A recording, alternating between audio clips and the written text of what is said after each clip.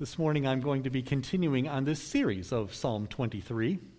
As I've been going through that, we have been looking at this series in a way where we have been going phrase by phrase through what I've been calling the 7 scenes of Psalm 23. The 7 statements that you find in Psalm 23 which declare in some way the action of God, what God is actively doing. So today we are up to scene number 3 as we've been looking through that. Remember, we've looked in the last couple of weeks at those first 2 scenes. He makes me lie down in green pastures. He leads me beside quiet waters.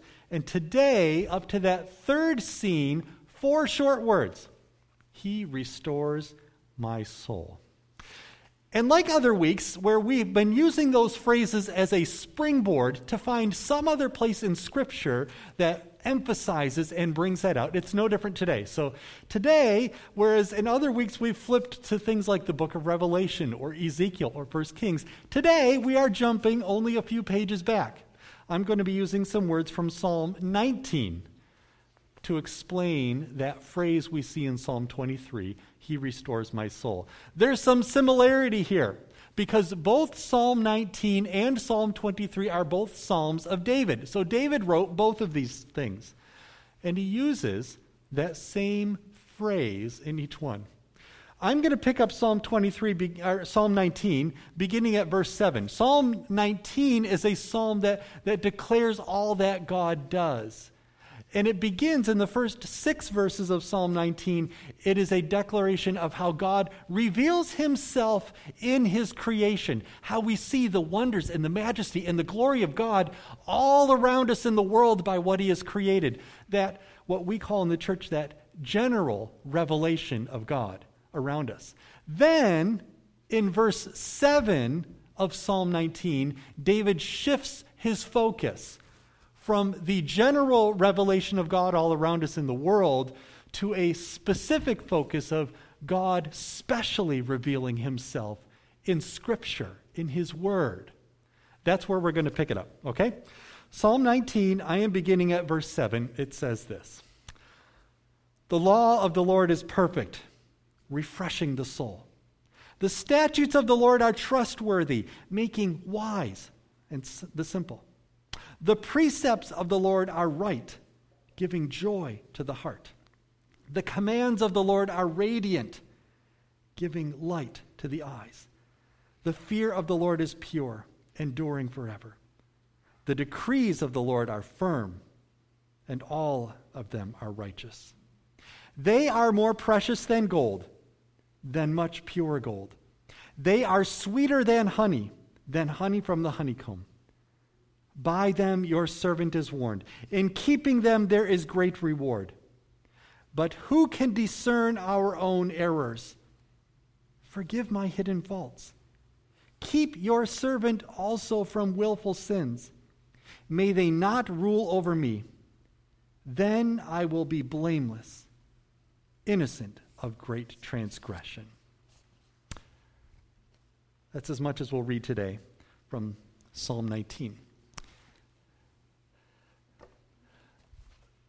So the phrase, the wording in there of God restoring our soul, I mean, it's a repeated phrase that you find in these words of David, and it translates a little bit differently. So David talks here about how God comes to us in his word, how he reveals himself. And he uses all of these different words and phrases to explain how this goes. All those ways that he talks about the word of God, right? That the word of the Lord is perfect, it's trustworthy, it's right, it's radiant, it's pure, it's firm, it's precious. All of these words of description that David gives for the word of God, for God's holy word, his scripture to us. But then David also explains all of the things that the word of God does for him, gives for him, that it gives wisdom, gives joy, gives light. All of those things that David wraps into this.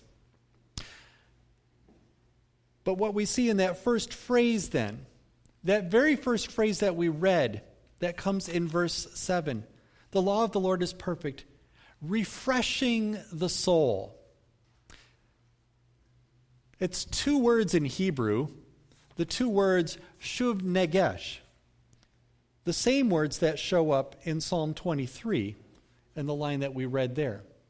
So first that word, that Hebrew word negesh, which translates as either soul or life. We read it in both Psalm 19 and Psalm 23 as the word soul, but in the Hebrew language it also refers to life, that those things were interchangeable, one and the same. That they thought of the soul as being life itself, the thing that God breathed into people to give them life, is that Hebrew word negesh. But then the word that I really want to focus on today is that other word, shuv. The Hebrew word shuv, which translates into English as either restore or refresh or revive. Literally, in Hebrew, the word means turn around, return. So you find others examples in the Old Testament where the word shuv is translated as repent, because it means that same thing. You kind of get what the idea is behind this word, what it's after here. So David uses this phrase, shuv negesh, restore my soul, refresh my life, revive me again, turn my life around, is what he's after, is what he's saying. That's what David is asking. God, turn my life around, because only you can do that. You know, in Psalm 23, as we read that and read those phrases, where we read those words of David, restore my soul,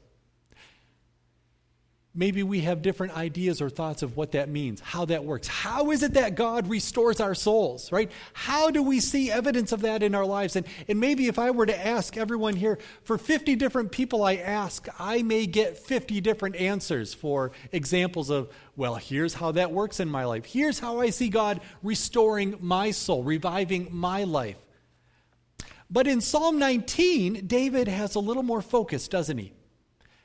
He's a little more focused in how he talks about that, because he's talking about Scripture, about the Word of God, the law of God.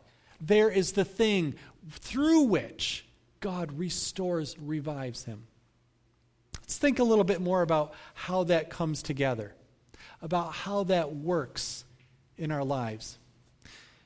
You know, we have a lot of technology in our world today, and technology that I think maybe sometimes we take for granted, because when it works, we just take for granted that it works. But when it doesn't work, that's when things become frustrating, right? I mean, if you've got a cell phone or a computer, I mean, when my cell phone is on and I've got good signal strength so that calls easily come in and go out and all of the apps launch and run smoothly and everything does what it's supposed to, I guess I don't think twice about that, because that's what I expect it to do. But when those things don't work, when something goes wrong, right? When my phone freezes and the apps won't launch and I can't do what I need to do on that, or when the battery goes from 100% fully charged to 10% in like an hour, you know something's not right. Something got wrong there. Computers are like that too, right? When your computer works fine, it's all good. But when something goes wrong and it's frustrating, then you know something has to be fixed or put right again. We have that in so many different ways in the technology that we have in the world in which we live. But then, the question of what you do, see, I'm not necessarily the technology expert. I happen to be the one in my house who maybe takes it out of the box and plugs it in the wall and turns it on. So when something goes wrong, people ask me in my house, Dad, the Wi-Fi's down. How do we fix it? Or, Dad, there's no sound coming from the TV. How do we fix that? Well, I'm not necessarily the technology expert, but I guess I've done enough looking at tech support or, you know, the Q&A section or watch a YouTube video to know that quite often the very first thing that's always recommended is reboot. Have you tried turning it off and turning it back on again? Have you tried just simply powering it down and turning it back on? Maybe unplugging it from the wall, plugging it back in. Have you tried a reboot? I mean, that's a technology term that we use now that I don't think existed back in the time of David. So David lived in a world in which he uses these biblical images of shepherding and sheep because that was the common thing around him.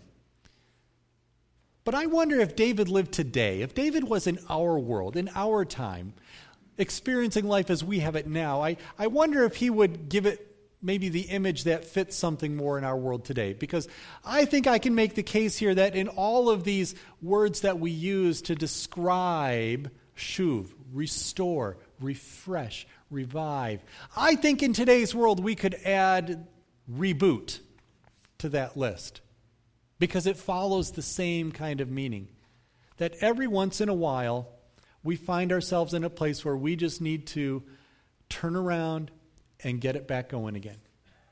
That we need that kind of a refresh.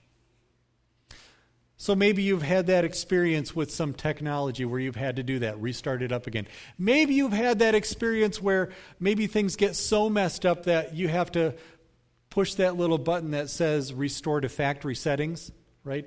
Sometimes that's the button that's in the back that maybe you need a special tool to press because you don't want to press that one accidentally because it wipes out all the settings, right? That's the one on your computer or on your phone where if you go to that reset, it asks you like 75 times, are you sure? Are you really sure, right? Before you do that. Because that's drastic. If your technology is going so wrong that you have to do that, that's a drastic measure to reboot like that. So I think maybe David is coming to this place where he comes before God and he recognizes and he realizes, my life needs a reboot. And I can't do it myself. My life is in this place where only God can come and fix that. That David is making this confession in both Psalm 19 and in Psalm 23, where he says, my life needs a reboot, and God is the only one who can do that. God is the only one who can bring that. The question then, how does that work? All right. What does that look like in your life? So what is it that looks like in your life today to know and experience that sort of a reboot? That restore that takes place when God enters our souls and does that in our lives. How does that look? A couple ways for us to consider that today.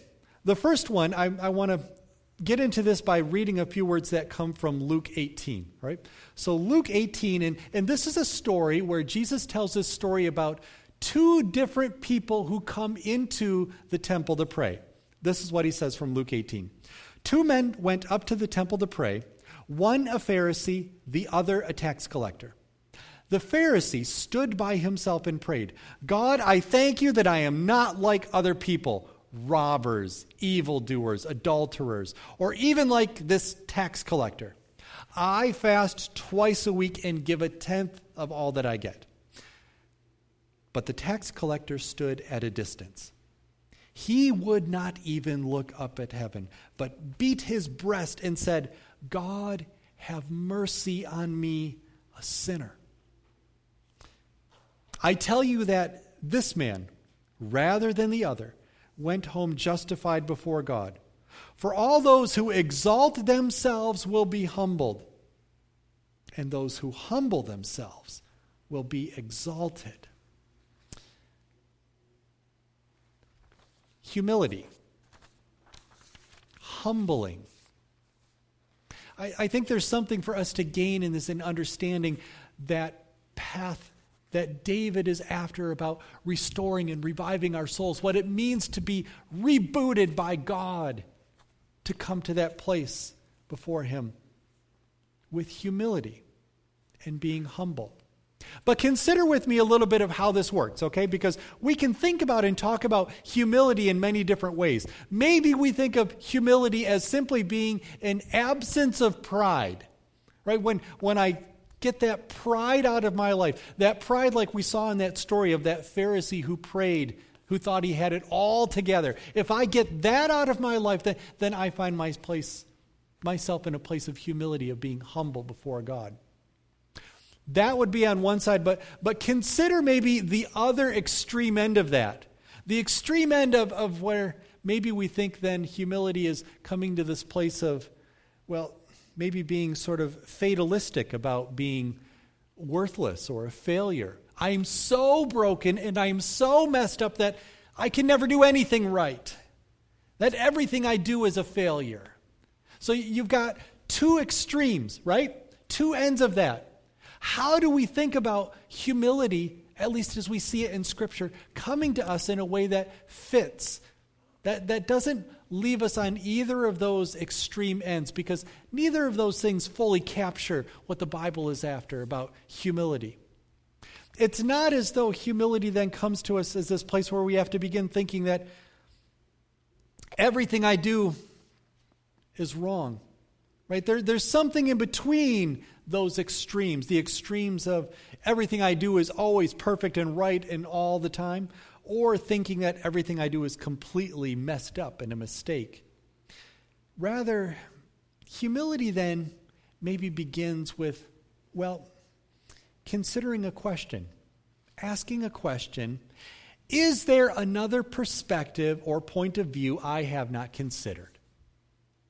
Humility begins then in saying, is there another way of looking at it?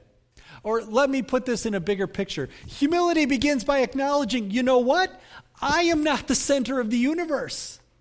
The world doesn't revolve around me. The whole thing around me that I see in life around me doesn't necessarily have to be just what I see from my point of view, how I think it should go. And maybe the way that I can take a step in that direction towards humility to get out of the world in which I think I'm always in the middle, maybe the step I can take to get out of that and towards humility is to simply ask, what is it like to see the world from somebody else's perspective, somebody else's point of view?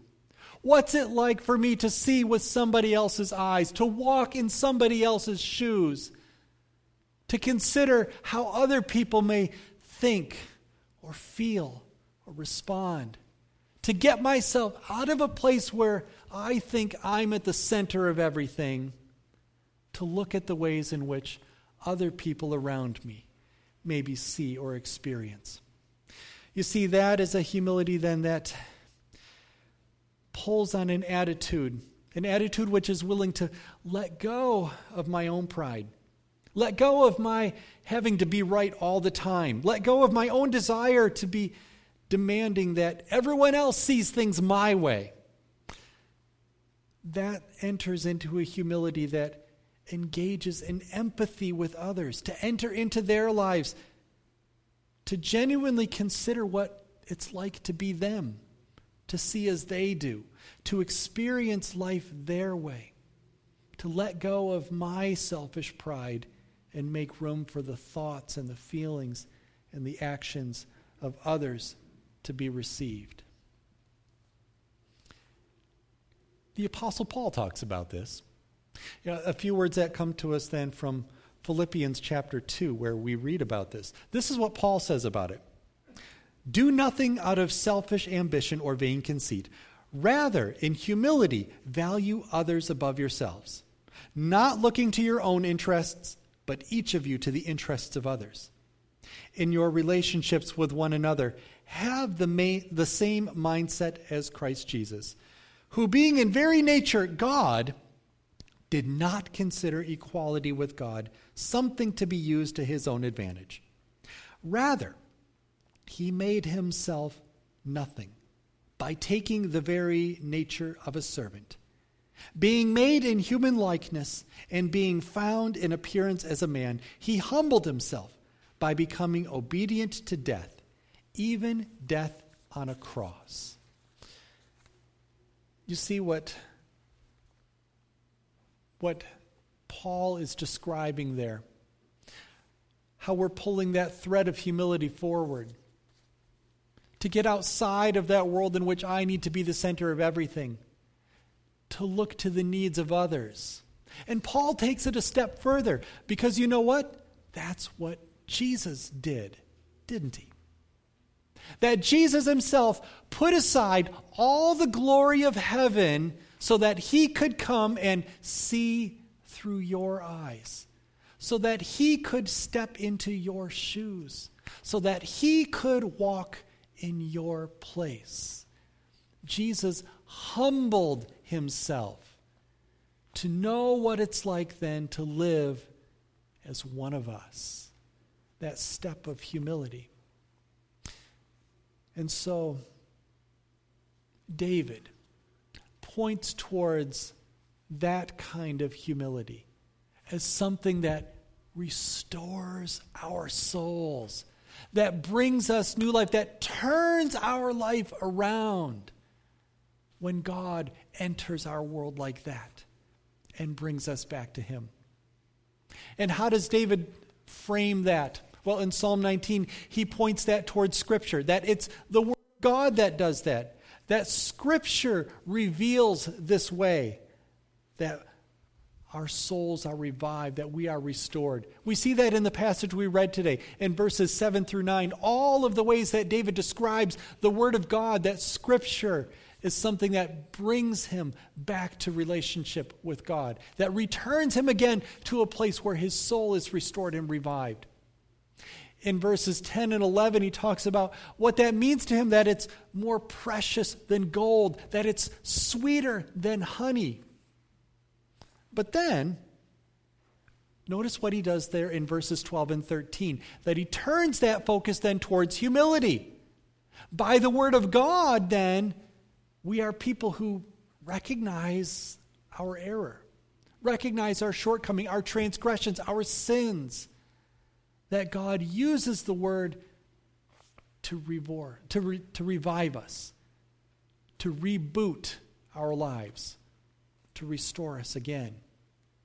The Word of God, then, is the thing that steers us towards that humility. By the Word of God, we recognize our need for God to save us. By the Word of God, then, that seed of faith is planted within our hearts. By the Word of God, that seed of faith is nurtured and grown. It's through God's Word that we do that. So the question I think I want to leave us with today is a question that asks this: how can I make room for the Word of God to restore my soul this week?